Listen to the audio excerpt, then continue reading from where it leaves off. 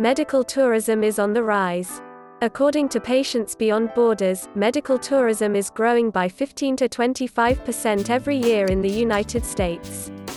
Up to 1.9 million Americans will opt to go abroad for medical procedures in 2019. Most of them are chasing significantly lower procedure costs.